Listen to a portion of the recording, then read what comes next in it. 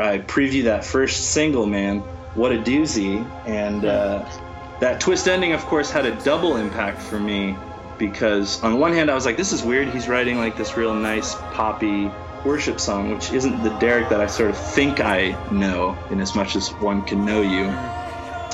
And then that twist ending of alcohol being the thing that maybe gets you through, of course, for me is double-edged. That's right. Alcohol is the thing that's destroying my marriage, and destroying my sense of good.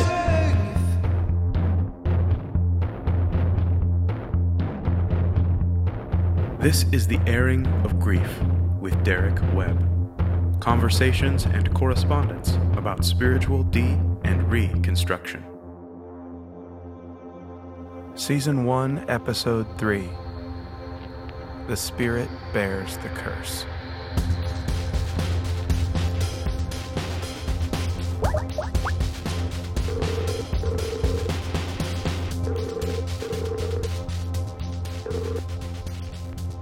Hello. Hey, Yeah, is this Derek? Hey, it's Derek. How's it going? Good, how are you? I'm doing okay. What are you up to today? Trying to find a quiet place to talk. Is that right? Yeah, I'm on a college campus right now, and so okay. We'll see. Did you Hopefully find nobody... I'm in a meeting room at the end of a hallway in a chemistry lab. Oh gosh. Okay. So there's no telling. No telling what might happen. Cool. Well, thanks for making time to talk to me. No, I'm super excited. I'm excited that you are doing this, and I'm really curious to see what you create out of it as well. Yeah, cool. Thank you. Well, so tell me how things are going. Well, I mean, obviously, I want to talk about the album. Sure. And I don't know, I've followed you for years, ever since your first album. And it's been really interesting to see your transition as well. And one thing I will say, you have a very pleading voice. You have, I think, one of the best pleading voices ever. Oh, man. Well, it comes so naturally. Yes. Yeah, I know. And I don't know, like... I appreciate that, yeah. Well, so tell me, and tell me, what do you... like, do you feel... like, so that means you've been around... that means you've at least, tolerated me for a few years. And do you feel like it's because there have been things like resonance in your story? Or, like, do you think... or do you feel like, where are we in relation to each other? Well, I don't know. Like, one thing that I feel, and I don't know, again, this is not answering your question very well. No, it's fine. Like, one thing that I think for you, and I could be completely wrong, or this is just a projection of myself, but sure. That you have, you always like to have this kind of split identity, and that you seem very in control and very strategic about your pain, and you're very clever as well about it. And so with this album, I don't know, like, sometimes I don't buy it, and other times... I was going to ask, like, that's an interesting comment. Do you feel like, as a result, it has come off like a manipulation? Well, because number one, you have a lot of intertextuality, right? You have some phrases and lines that speak to other songs. And I appreciate that. But I don't know, like... Does Fingers Crossed feel different to you than that? I think that's what you were in the middle of saying when I interrupted you. Yeah, like I don't think it's as strategic as your other albums. And I don't want to say this as a negative thing, but it's very repetitive. No, say everything. Yeah, it's very repetitive, and like even the build up to it, you didn't tell us about it either. And like potentially you're, making meaning after the fact with all these conversations, but it just seems very simple, and that could be, I don't know, like sometimes I'm like, you can't keep up your image.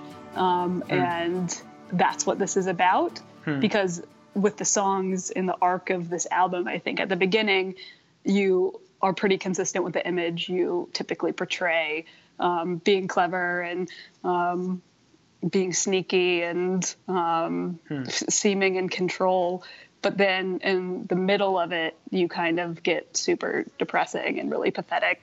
That's so good.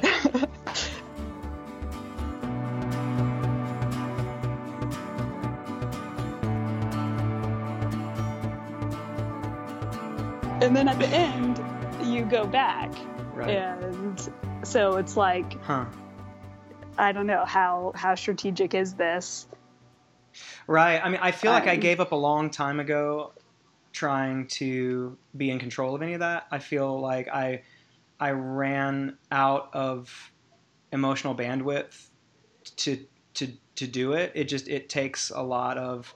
But I mean, you're that's intuitive, and you're right. I mean, that's probably been a hallmark of my personality for most of my adult life. Is I'm a hyper analytical type, so control, is a thing for me that I've always been a little obsessed with. And but what feels different about this process and this record to me is it's felt more like an act of desperation. Like I don't feel safe from it. I don't feel I feel like this is the first piece of work I've ever made that you can listen to and actually know something about me, actually know me. Like I didn't have the additional resources to both make it and then also detach myself from it in order to be safe.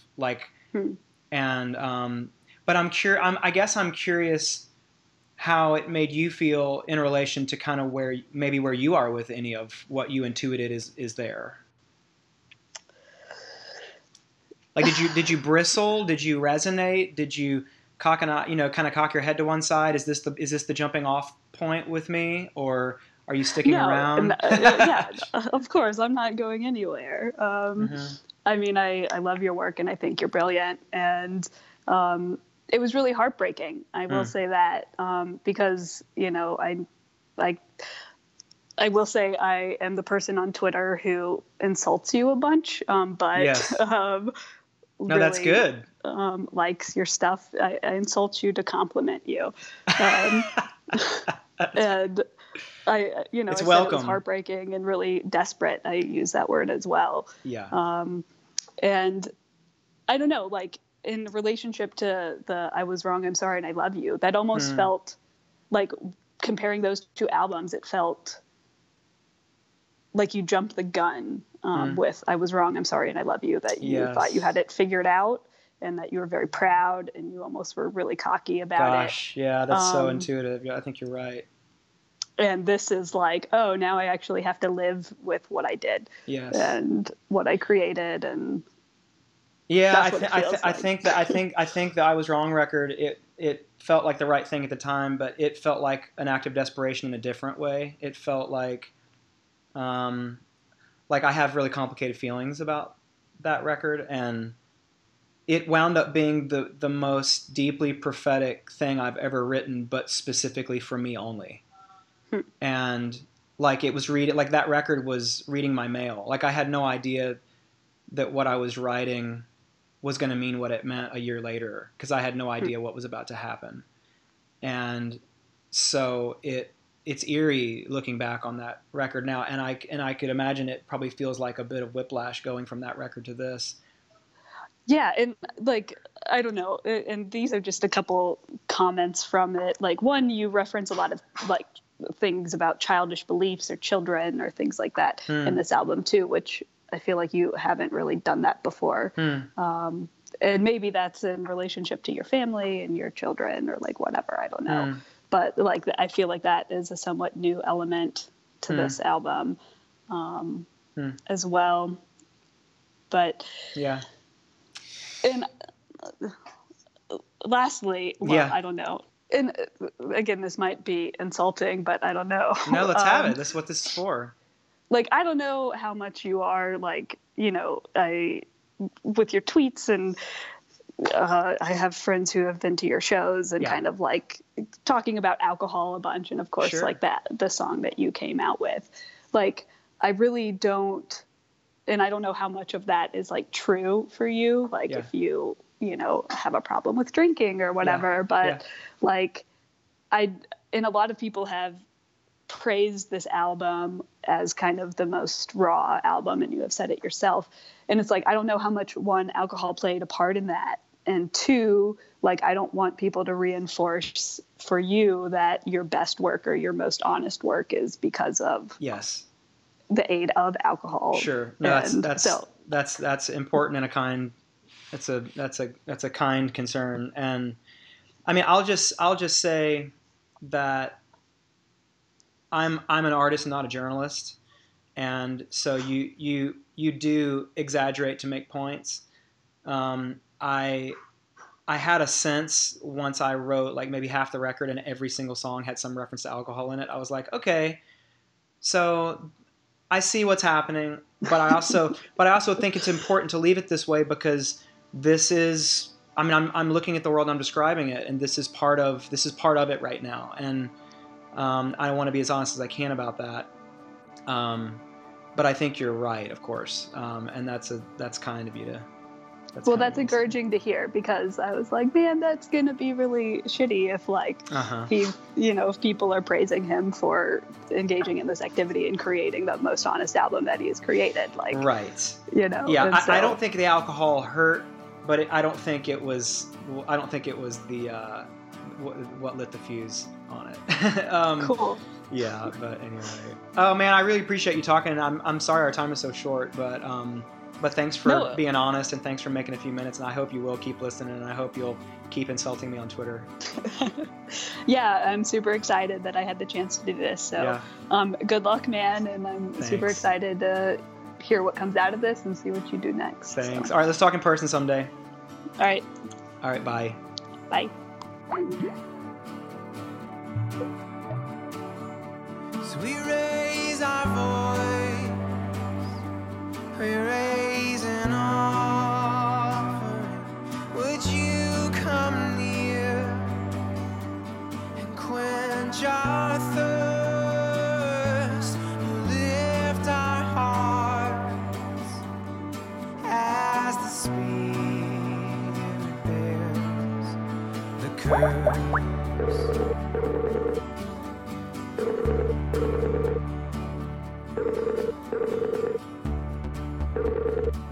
Hello. Hey, is this? Hey, Derek. How are you? How are you doing? I'm good. Good. Thanks for taking a minute to chat today. Hey, no, thank you. It's a pleasure. We actually met like years ago at Purple Door Festival. Okay. Several years ago. I remember walking you to your car, and you inadvertently convinced me to drop out of Bible college. So, wow. Should we check in and see how that's going? Whether that was your intention or not. Okay. But yeah, so following you over the years, I mean, it's funny. Every time a new album came out from you, I was kind of like, well, either, I was like, I don't know if I'm still following with him as much. And then something on each album, I'd be like, oh no, this is where I'm at too. And you'd kind of had wandered further out, and I'd be like, oh, this is where I'm at too. So yeah, I guess for me in my personal life, I've been going through some extremely difficult times in my own marriage. I've been married for 5 years now, and my wife had a bunch of trauma in her young adult life that she hadn't dealt with. And when we got married, all that stuff surfaced. And one of her predominant toxic things was her struggle with alcoholism. And that kind of was the tipping of a large force of destructive acts within our marriage. Yeah. And it really, really tore apart my understanding of faith and my understanding of, like, if you do the right thing, good things will happen. Sure, that's right. If you keep making the right choice, and as Spike Lee would put it, do the right thing, then good things will come. And it seemed like the more I tried to do the right thing, the worse things became. And so I've always been a sucker for a sad bastard breakup record. So I see a new Derek Webb album on the rise. And I preview that first single, man. What a doozy. And that twist ending, of course, had a double impact for me because on one hand I was like, this is weird. He's writing like this real nice poppy worship song, which isn't the Derek that I sort of think I know, in as much as one can know you. Mm-hmm. And then that twist ending of alcohol being the thing that maybe gets you through, of course, for me is double-edged. That's right. Alcohol is the thing that's destroying my marriage, and destroying my sense of good. Yeah. So that began. And then, man, I would try and listen to the record, and I couldn't make it all the way through for the first several tries. Yeah. Because in so many ways, I didn't realize this, but I kind of had this, I guess I didn't realize I idolized you. You were kind of a voice of stability. Sometimes in your life, you've got 3 or 4 people, and you're not connected to them personally, but it's sort of like, if they still believe, then I can still believe, even if my life doesn't make sense. I know what you mean. And probably at some point that was David Bazan, and then he went his way. And all of a sudden it put me in a tailspin. The first couple times listening to the record, I had a full-on anxiety attack of just being like, this whole thing is bullshit, and everything that I've done, my marriage, where I'm at, my reason for living is not good, is not stable. And part of that is the fact that I've been living in a place of trauma due to this whole thing for quite some time. Yeah. And I haven't really let myself feel it. I've been in survival mode for a long time. And so, hey, if there's any good thing, I'm actively seeking out doing some therapy now.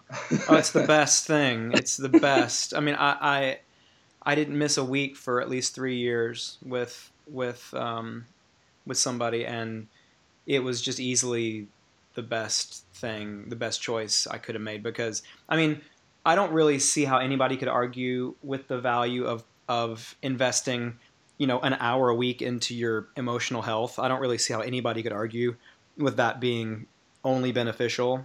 But just to sit with somebody who has some objectivity and better tools to help process what you're feeling than you do is invaluable. And I mean, everything I learned, and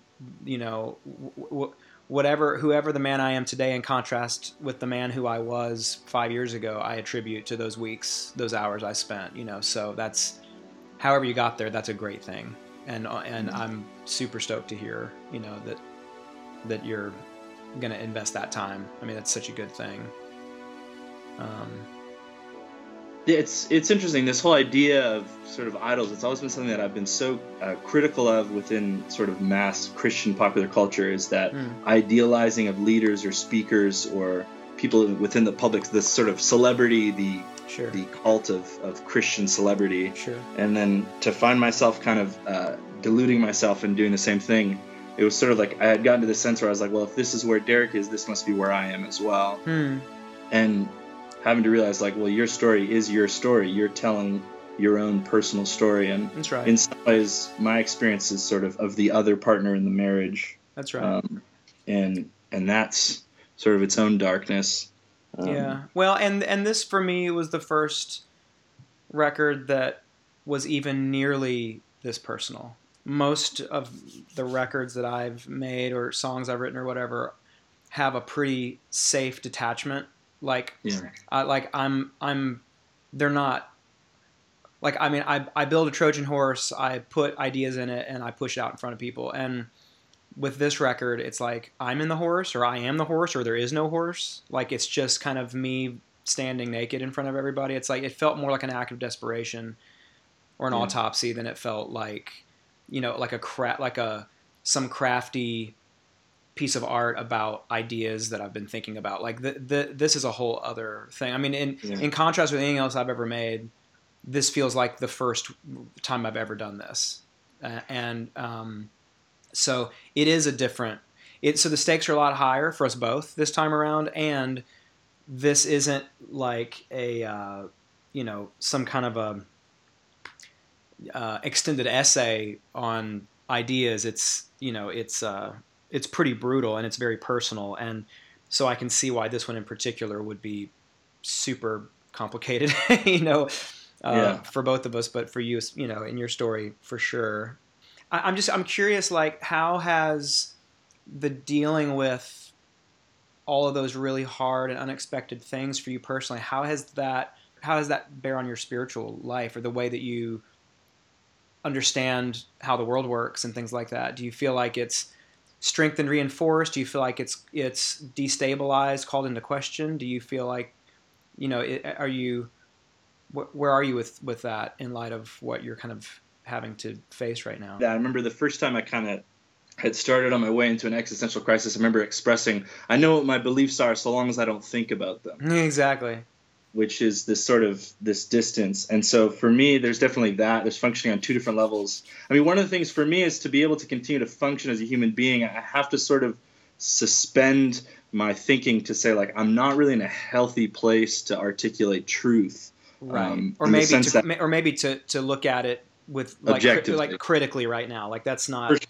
Yeah, and that's something that, of course, is both frustrating and true. I was thinking about this whole fact that, like, when life is good, our experience and our belief in God is good and easy. When life is difficult, our experience and belief in God is either difficult or we see God or experience the divine as cruel. Right. And it's. No, I think that's wise, man. I hear what you're saying. I feel like I went through a similar thing. Like I knew better than to. It's like you never want to make any high stakes decision in a moment of trauma or when you know that your resources are low. Like you don't want to make a major life decision when you're starving or you haven't slept or sick. Absolutely. Or when you're at a deficit. You don't want to make a constrained decision from a deficit. And I remember doing kind of a similar thing, feeling a similar way of like, you know what, I'm going to not think too much about this right now because I just don't have the resources. And if I am pressed to make a decision now, it probably would not be the right one. It wouldn't be reasoned and healthy and in the ways that I would want it to be. And so I went through some things and dealt with, and then on the other side of it, I was like, all right, now that I feel like the waters are still and some of the trauma is kind of behind me and I'm grieving, but I'm stressed, but I'm not distressed anymore. Once I got to that point, I started to like kind of say, okay, in light of the last few years, what rings true to me? Like now let me reckon with the way that I've always seen the world and try to figure out what rings true to me still. Maybe it all still does, maybe it doesn't, but I feel like I need to kind of take an inventory here and kind of audit my thoughts on reality really quick. You bear the weight of all our grief, uncertainty and unbelief. Oh, you restore our sanity. The following is from a portion of a letter. Derek, I was always the one with good questions. I was referred to by the impromptu campus pastor in the church I was involved with throughout college as, quote, the one he knew he didn't have to worry about, unquote. I always wondered how it was that I seemed to care more than most anyone else. I was involved in everything that I could be involved with, and later was a leader for most of those things. But I wasn't riding on the coattails of someone else's faith or doing any of it just for attention. I had my own faith, and I lived life within its lenses. I prayed all the time. I told God everything, as he was the one individual who seemed to have the time to listen to all I needed to say. And Jesus Christ, did I dive into the Bible. I literally studied the Bible more than anybody I personally knew, aside from the pastor and youth pastor, up until going to college where I met a few people who studied as much as I did. Now I am the one with fistfuls of frustration anytime I look at my bookshelf or in my closet, full of things that I no longer want to represent or promote. I'm the one bursting with the desire to discuss things about life that most of those around me have always known. I'm the one with the longest and most consistent job experience in an environment that I can't be a part of anymore. David Bazan mentioned in an interview with the Bad Christian Guys that he told his producer during the recording process of Curse Your Branches that his departure from the faith he had known and lived under for so long was all he could talk about, that he didn't know how long it would be that way. That's about how I feel right now, myself. I'm trying to learn to craft stories with my own songwriting these days, instead of just trying to capture what I'm feeling and where that might be coming from. But every other song is still about this loss that goes beyond words.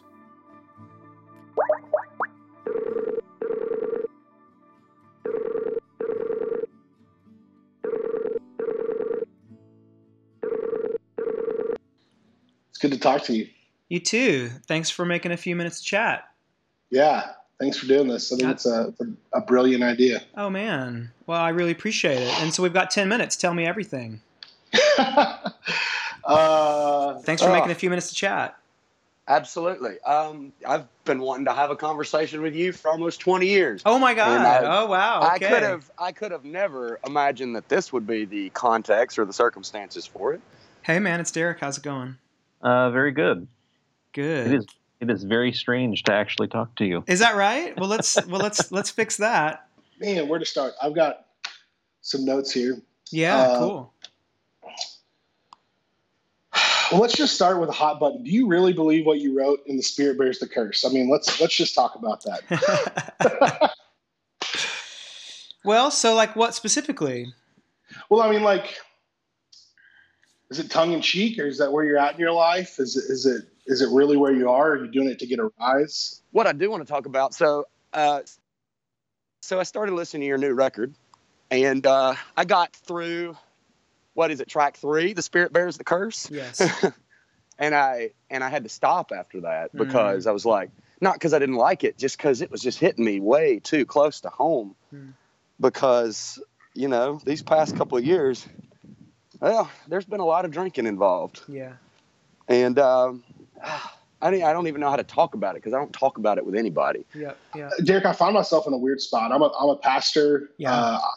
And I think we probably had or maybe still have some of the same beliefs, but I find myself in the middle a lot. Like I don't agree with a lot of what's become conservative evangelicalism. Sure. But I've never been a doubter, but I've always also, like, I feel sympathetic towards the plight of the doubter, if that makes sense. It does, of course. Yeah. When I first started listening to the song, I was like, whoa, what is this song? Because it sounds like a worship song. Is he writing his, like, last worship song? It's like, and then you get to the punchline, and I'm like, oh, holy hell. Because I laughed, and then I sat there and I was like, oh no, I totally understand this. And wow. So I don't really know what to say about it other than that. Yeah. Under The Spirit Bears the Curse, my honest question, without any kind of sarcasm or leading involved at all, does the alcohol really work, or is that an expression of hope that it will work, an expression of longing that it would work, or is it a conviction that this really does work? Like, do you really believe that that alcohol is synonymous with the Holy Spirit, or is it tongue in cheek, or just trying to figure that? Because that song to me, because that was the first single you released with that lyric video, right? Yeah.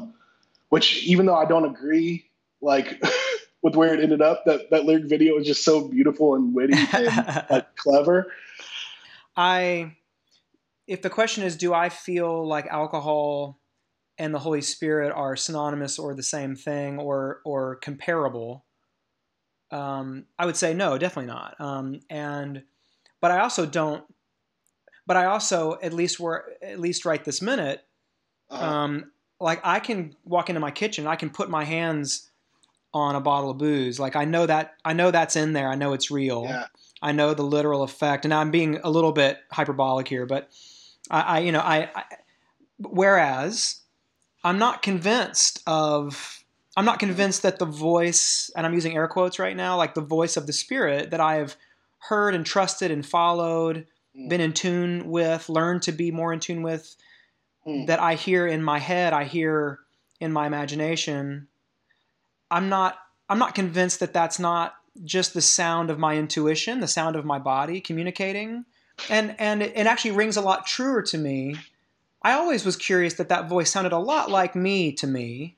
And I'm at least now open to the idea that maybe it is, and maybe it was, and maybe I'm way more acquainted with the voice of my own intuition and gut and body than maybe I was, than I thought. And maybe there isn't a grieving and a refinding so much as a renaming and a realization of maybe what it was and was all the time.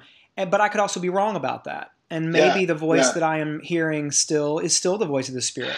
It's not a thing that I know. It's not a thing that I can tell you for sure.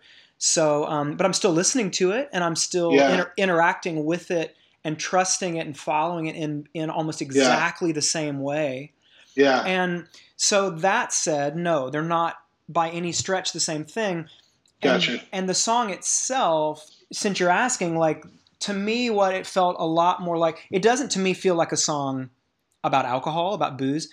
I mean, there are certainly moments in my story and moments in my life, and they are actually pretty rare, I think, compared to how it must seem, considering how predominantly alcohol seems to play. 'Cause I on the record, I mean, in the same way that Joni Mitchell's album Blue mentions the color blue in almost every song, and that's probably why she chose to call it that, I probably could have named my record something about alcohol because I think it plays pretty predominantly in almost every song. But it would have felt dishonest for it not to, because that has been a part of the processing of the last few years, and I felt like it was important it was there. That said, that song is less about alcohol as alcohol in that song seemed to, for me, be a term loaded with meaning that meant a lot more to me about finding community and finding promises kept that I felt like the church made to me in unlikely places, like in my local bar with my community there, and the way that we were having fellowship and finding a place to bring our grief and our joy in all the ways that church was kind of maybe supposed to be. And we were talking about, because many of us, like the island of misfit toys, had found ourselves kind of recongregating in places like bars and in places where we felt safe, that we could really be completely honest and we could be accepted and that we wouldn't be cast out or whatever. And just talking about, wow, so like this is a version of the church and maybe a truer version. Like we're gathering, we're confessing one to the other, we're partaking of the Spirit, like we're bearing each other's burdens, we're caring and looking out for each other. We're like, like this is kind of a realer, it has realer implications, and it's a realer thing even than many of us experienced the previous thing. Ironically, it's the thing it's why we went to church and why none of us are going there anymore. And so it became, and it was just kind of a joke one night where we were all talking about it, all of us having a history in church and talking about how strange that was and how the parallels are so close, and that the only thing we're missing is our own worship music. And I offhandedly as a joke said, oh, well, that's part of what I do. I'll get right on that. Like I'll write us a song. And so I just thought that would be so interesting to write a song that was like our anthem for the reconstruction emotionally that we were trying to do desperately together, and basically just renaming it for at least the thing around which we were gathering. So it started almost as a joke, but then it really did kind of wound up meaning something really profound to me. But it was less about the actual alcohol and more just the phenomenon that we were seeing of what was coming. Because that's so much of what I'm interested in, that I'm curious about now, is not so much the deconstruction itself, so much as what is on the other side, what comes next, what do you replace? Like, where do you place the target? Where do I put the target of my gratitude, my grief, my joy, my anger? Where do I aim all that now? Yeah. And so that song had something to do with some of those things too. Yeah.